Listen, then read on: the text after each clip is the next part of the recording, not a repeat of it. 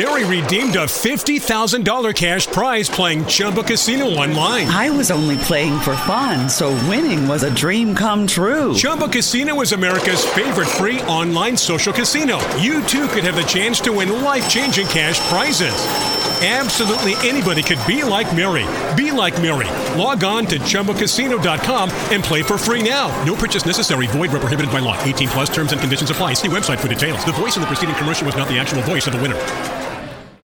Welcome to Exchange Trade Fridays from ETF.com, a weekly wrap-up of finance and business news and what we're watching over at ETF.com. I'm Dan Micah, a reporter with ETF.com, and with me are my colleagues Sumeet Roy.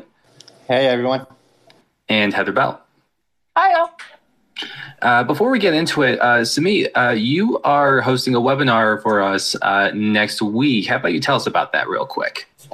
Yeah, we have an exciting webinar coming up next Tuesday at 2 p.m. Eastern. The topic is going to be electric vehicles and how investors can get exposure to that mega trend of people switching from traditional internal combustion engine cars into electric vehicles. I'm going to be speaking with Anthony Sassine. He's a senior investment strategist at Crane Shares, and he's going to help me break down everything to do with EVs. We'll talk about how fast the industry is growing, when EVs are going to overtake traditional ICE vehicles, what the different investment categories are in the EV space, and how EVs relate to ESG. We'll even talk about autonomous vehicles and how to invest in that area as well. So for anyone interested in the webinar, feel free to register on ETF.com. It's super quick and easy. And that webinar is going to be on March 29th at 2 p.m. Eastern, and there's going to be a replay afterwards. Is that correct, Sumeet? You're right, Dan. There will be. Great. For anyone just joining us now, welcome. Thanks for hanging us on this Friday afternoon. If you miss any part of this conversation, you are more than welcome to join us on our podcast feed. Just search for Exchange Traded Fridays, and you'll have this conversation right there shortly after we're done here.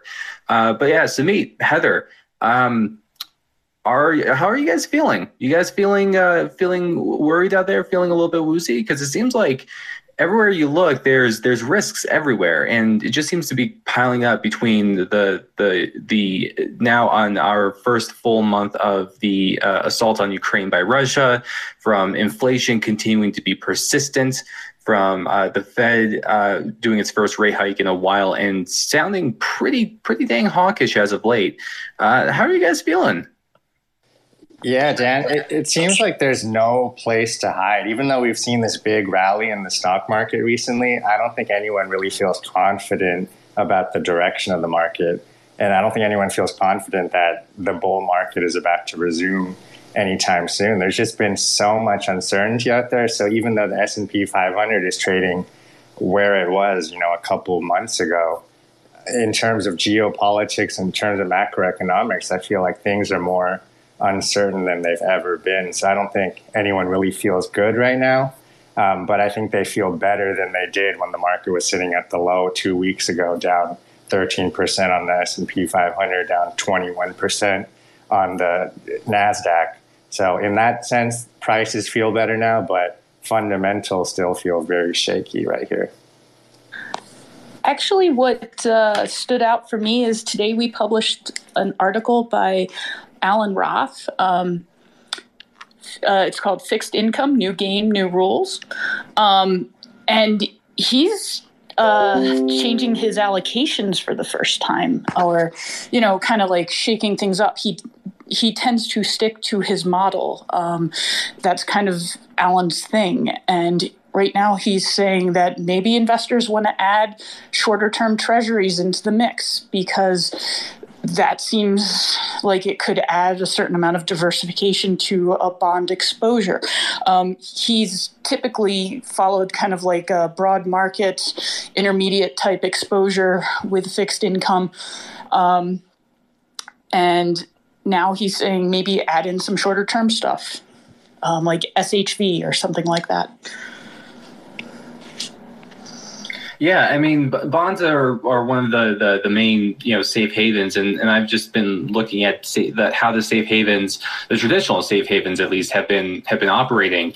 At least on the bond side, it definitely the shorter durations have done less bad compared to the higher duration funds. SHY, the iShares 1 through 3 year Treasury bond ETF is down just 2.25% for the year based on yesterday's figures. IEF, which is the 7 to 10, down 6.5, and TLT, the 20 plus year bond exposure, down 11.5. So I mean, that makes it pretty difficult to argue that that's a safe haven, especially when you have to compound the face value losses of those bonds on top of inflation that continues to be persistent and is going to continue to be a problem, even if the Fed is trying to argue right now that it's willing to drop 50 basis points rate hikes. And also this morning we had Citigroup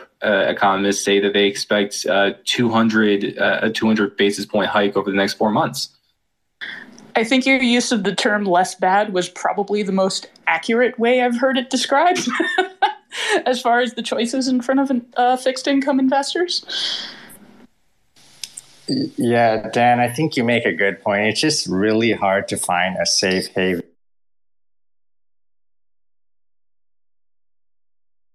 in this environment.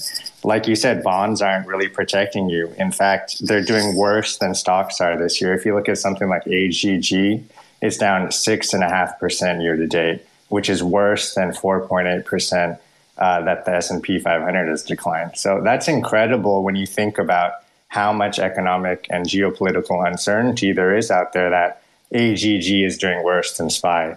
And then, like you said, Dan, you have analysts like Citi coming out and talking about how the Fed might hike rates 200 basis points over the next 4 meetings. That does not inspire confidence that bonds are going to stop falling anytime soon.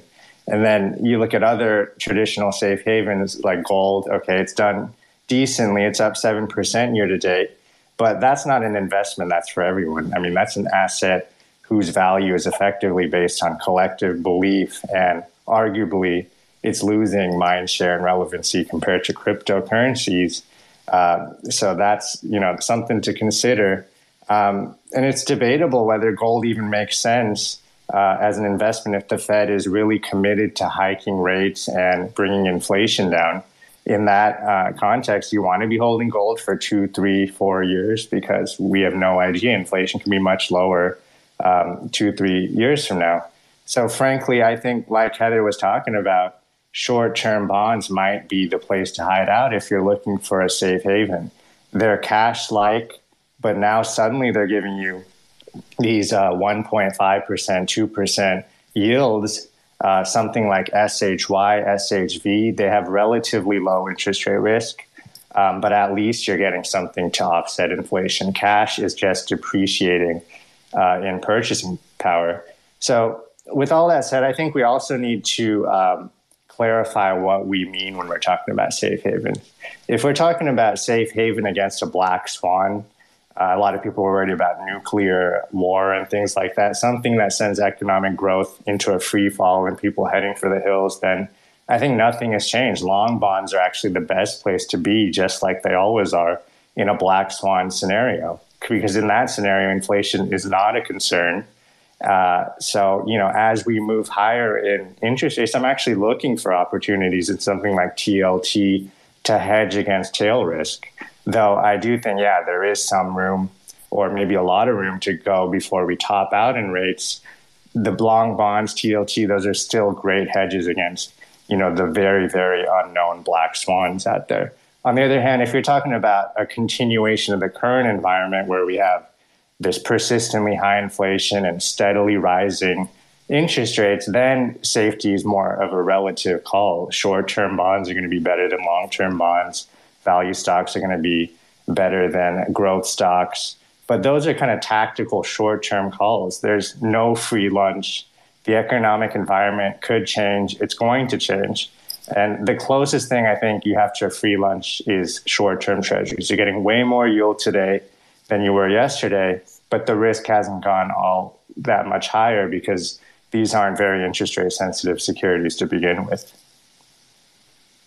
Yeah, and you bring up value stocks, and I found that actually to be, if you are looking not for like a pure hedge against World War III, but you are looking to continue to benefit off of a stock market that has remained really resilient. I mean, I know that the S&P 500 has definitely had its down moments in the past couple of weeks, but has remained really really pumping out and doing well despite the drops and all these headwinds.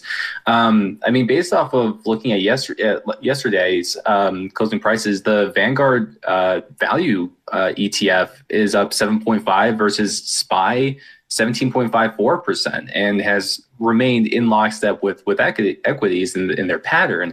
But SPY has just, I guess, kind of maybe come down to meet VTV. But as long as there's confidence in the stock market, which there still seems to be a lot of confidence in the stock market, I don't think.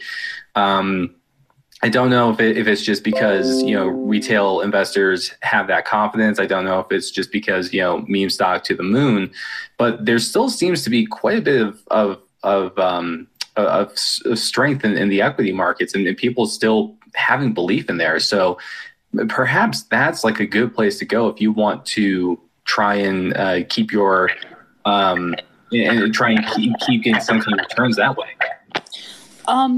When I was looking at kind of the complex of VTI, VUG, and VTV, what I noticed was that for most of the first quarter, VUG, the growth fund offered by Vanguard, and VTI, the broad market, have been really moving very closely together, while value has kind of forked off, moving higher. Now, the interesting thing, and the reason I talk about this, is because in late December, the CRSP indexes underwent a rebalance. And after that rebalance, that's when the growth fund really moved with the broad market, suggesting to me, I don't know if I'm reaching here, but that the growth stocks were kind of what was dominant during that rebalance. And then value moved ahead, and the indexes just rebalanced again on the 22nd, I believe, if what's posted online is correct. And I'm wondering how closely value will move with the broad market after that index rebalance, at least among the Vanguard complex of value and growth and broad market U.S. funds. Yeah, you both make a good point with regard to pointing out value stocks. A lot of people are actually talking about stocks being a pretty good hedge against inflation, a pretty good way to maintain your purchasing power throughout an inflationary environment, because obviously these companies, they're going to be able to raise the prices of their products in many cases. And that's especially true for the so-called value stocks, right? They usually have earnings right now. They're not dependent on growth and earnings way out in the future, like a lot of the unprofitable tech companies. So in that regard, these might be a decent way to protect your purchasing power if we continue to see CPI 5%, 6%, and things along those lines. Of course, others might argue, commodities are the way to hedge against inflation. We can talk about that. But there is something to the idea that stocks are a good way to protect your purchasing power. And that might be a reason we're seeing the S&P 500 be so resilient in an environment you would think it would be struggling more than it is. To me, you mentioned commodities, and thank you for making that segue for me. I think that's way smoother than what I could have been doing. I mean, you used to be an editor at Hard Assets publication. What's your read right now on the commodities exposure market right now with ETFs? To me, it seems like this has been a particular benefit due to all of the trade through the supply trade network constraints that we've seen with COVID, and then more so, especially on the energy side, as Russia and Ukraine continue to have their conflict. Yeah, I think when we talk about commodities, and especially commodity ETFs and investing in commodities, I think we have to zoom out and kind of look at what commodities are when we're talking about investing in this space, right? You have to talk about the structure of the futures curves, things like that. So the concept is, for any of you who aren't familiar with the space, is that if you want to invest in most commodities, you have to buy futures contracts, with the exception of a few commodities like gold, where you can actually go out there, buy the physical commodity and store it. You can't do that for most commodities. It's either too expensive, like in the case of oil, or it's impossible in the case of perishable commodities like corn or wheat or something. But the thing is, futures contracts expire, so you can't hold them indefinitely. So ETFs, they generally have to sell an expiring futures contract and buy a futures contract that expires on a later date. And there's a cost to doing this. You sell a near-term futures contract, and then you buy a later dated futures contract. Usually, it's a situation where you're selling at a lower price and buying at a higher price. And that's basically a reflection of the cost of storing commodities over time. Unfortunately, that cost, which is, contango is what we call it, has been a big drag on returns for commodity ETFs long term. You look at something like USO, it tracks oil. It's down 80 or 90% from where it was 10 years ago, even though oil prices are higher today than they were back then. And it's a similar situation, though not as bad, if you look at broad commodity ETFs like DBC. That fund is at the same price as trading at back in 2006, even though commodities in most cases are much higher today than they were back then. So with all that said, most commodities aren't in contango today. They're in the opposite situation, backwardation, where the near month futures contracts are actually higher than later month futures prices. So every time an ETF rolls its futures contracts forward today, they're actually picking up more contracts. They're selling high and buying low. That's a much better situation to be. But going back to the question you asked, Dan, is it a good time to buy now? The question is, how long is this going to last? And I really don't know. And I don't know if a lot of people, or if anyone knows really, because commodities, they're at record highs, and they're up in large part due to geopolitical supply shocks. So we don't know whether these shocks are going to get worse, they're going to get better. And then we also have to look at the bigger context, which is the world is aggressively turning away from some of these commodities like oil and gas. So there's a lot of transitioning to renewable fuels and things like these. Those are mega trends that are going to be with us for a long time. So it's not as simple as saying, inflation's high right now, so commodities benefit, so go and run out and buy commodity ETFs. Are you a trader or are you an investor? If you're a trader, maybe there's more supply shocks that are going to come. And if you time your buys and your sells correctly, you might make money. But if you're an investor and you're looking at 3 to 5 years, just know that you're buying an asset class that's prone to massive boom bust cycles, and you're buying at near record high prices. If you're okay with that and you think the cycle has longer to go and maybe oil is going to hit 150, 200, copper is going to hit $5, $6, $7 a pound, then maybe it makes sense to buy commodities. But Samit, I was wondering what you thought about investing in the equities of commodity producers, like gold miners or, oil producers, that kind of thing. I think, Heather, I think that's a much better way to go if you're an investor and you have a 3 to 5 plus year time horizon, because you don't have to deal with futures contracts, roll costs, things like that. And the equities, they're not pricing in anywhere close to the current commodity prices, right? I think most analysts would agree oil company stocks are pricing in something like $60, $70 oil, definitely not the 100 plus oil we see today. And actually an interesting area to look at would be natural gas, right? Today, a lot of people might have read about how the U.S. government agreed to supply the EU with more natural gas so they could reduce their dependence on Russian natural gas. Now it's debatable whether this agreement means anything, because obviously ultimately any agreement is going to have to be hashed out by private companies. But if this is a real trend towards the U.S. becoming a major supplier of natural gas for Europe, that's only going to be a good thing for the U.S. natural gas industry. And if you consider that prices of natural gas here in the U.S. are 1/6 of what they are in Europe, there could be decent upside if we close some of that gap. Just bear in mind that the U.S. is already the biggest exporter of liquefied natural gas in the world, and it's going to take a long time to grow LNG exporting capacity to the levels it has to go to supply Europe. And also, natural gas prices in the U.S. today at $5 per million British thermal units, even though they're way below European prices around $30, they're much higher than the prices we had here a couple of years ago or for the last several years, which is more closer to $2 to $3. So if even after all those caveats, you're still interested in the space, I would check out something like FCG that holds natural gas stocks. I'd stay away from UNG and ETFs that hold natural gas futures for all the reasons I talked about earlier. Yeah, and Samit, I'm really glad that you brought up this this duality between if you're trying to trade stocks versus being an investor and having a longer term horizon.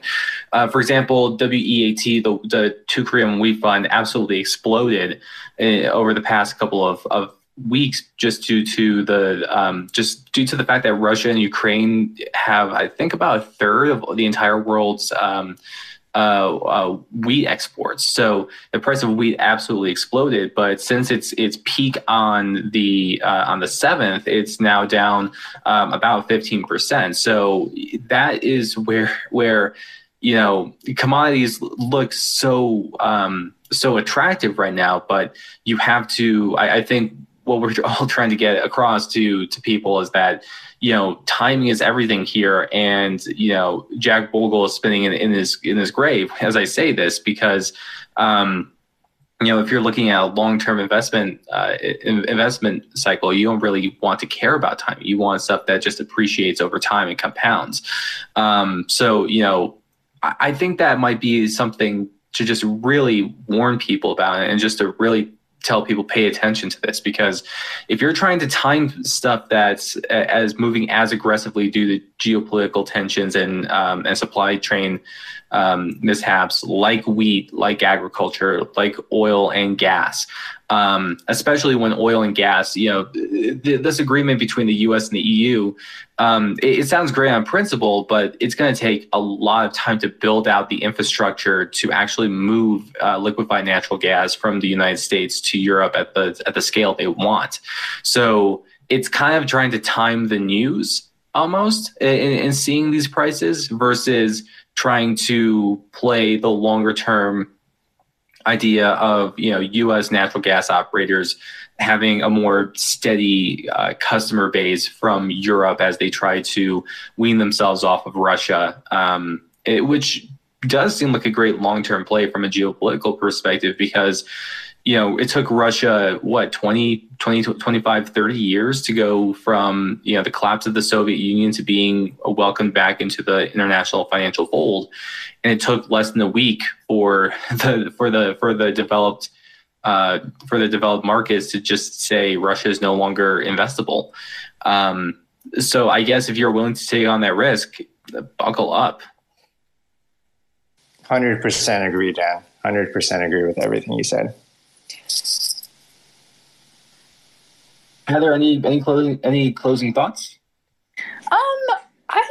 I think right now what I'm looking at as kind of like benefiting from the current global situation long term is uranium, because I think there's going to be a shift to more nuclear power. The UK has already said that they're going to be speeding up their use of it. And I also have been looking at I had this idea that when I was reading that, Russia is a major producer of metals, I was thinking that recycling, or companies that do recycling for profit, might benefit. And then I looked at the VanEck Environmental Services ETF, which is only a $76 million fund, but it's been performing quite well. It has a lot of those waste management companies that engage in recycling. So that's what I'm looking at right now. Okay, well, we're gonna put it there. Thank you, everyone, for listening to Exchange Traded Fridays from ETF.com. If you've missed any part of this conversation, go to your favorite, wherever you get your podcasts, and search for Exchange Traded Fridays. Excuse me. We'll have a replay up there relatively shortly today. We are live here on Twitter Spaces every Friday at noon Eastern. Lucky Land Slots, asking people, what's the weirdest place you've gotten lucky? Lucky? In line at the deli, I guess? Aha, in my dentist's office. More than once, actually. Do I have to say? Yes, you do. In the car before my kids' PTA meeting. Really? Yes. Excuse me, what's the weirdest place you've gotten lucky? I never win and tell. Well, there you have it. You can get lucky anywhere, playing at LuckyLandSlots.com. Play for free right now. Are you feeling lucky? No purchase necessary. Void where prohibited by law. 18+. Terms and conditions apply. See website for details.